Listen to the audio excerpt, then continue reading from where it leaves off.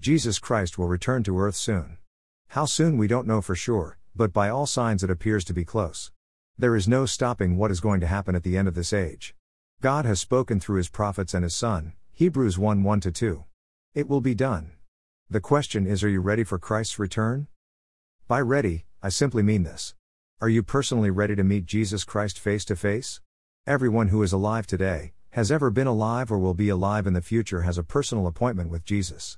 Jesus is the King of Kings, Lord of Lords and the Alpha and Omega. He is both the Creator and the Judge of all humanity. You may think of that as an empty threat, but I mean it as an offer of tremendous mercy. God sent his Son into this world so that we might be saved through him. We need to be ready, prepared for Christ's return.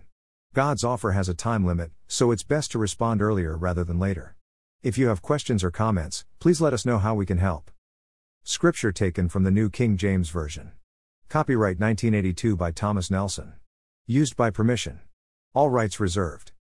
GraceLife copyright 1990 to 2022.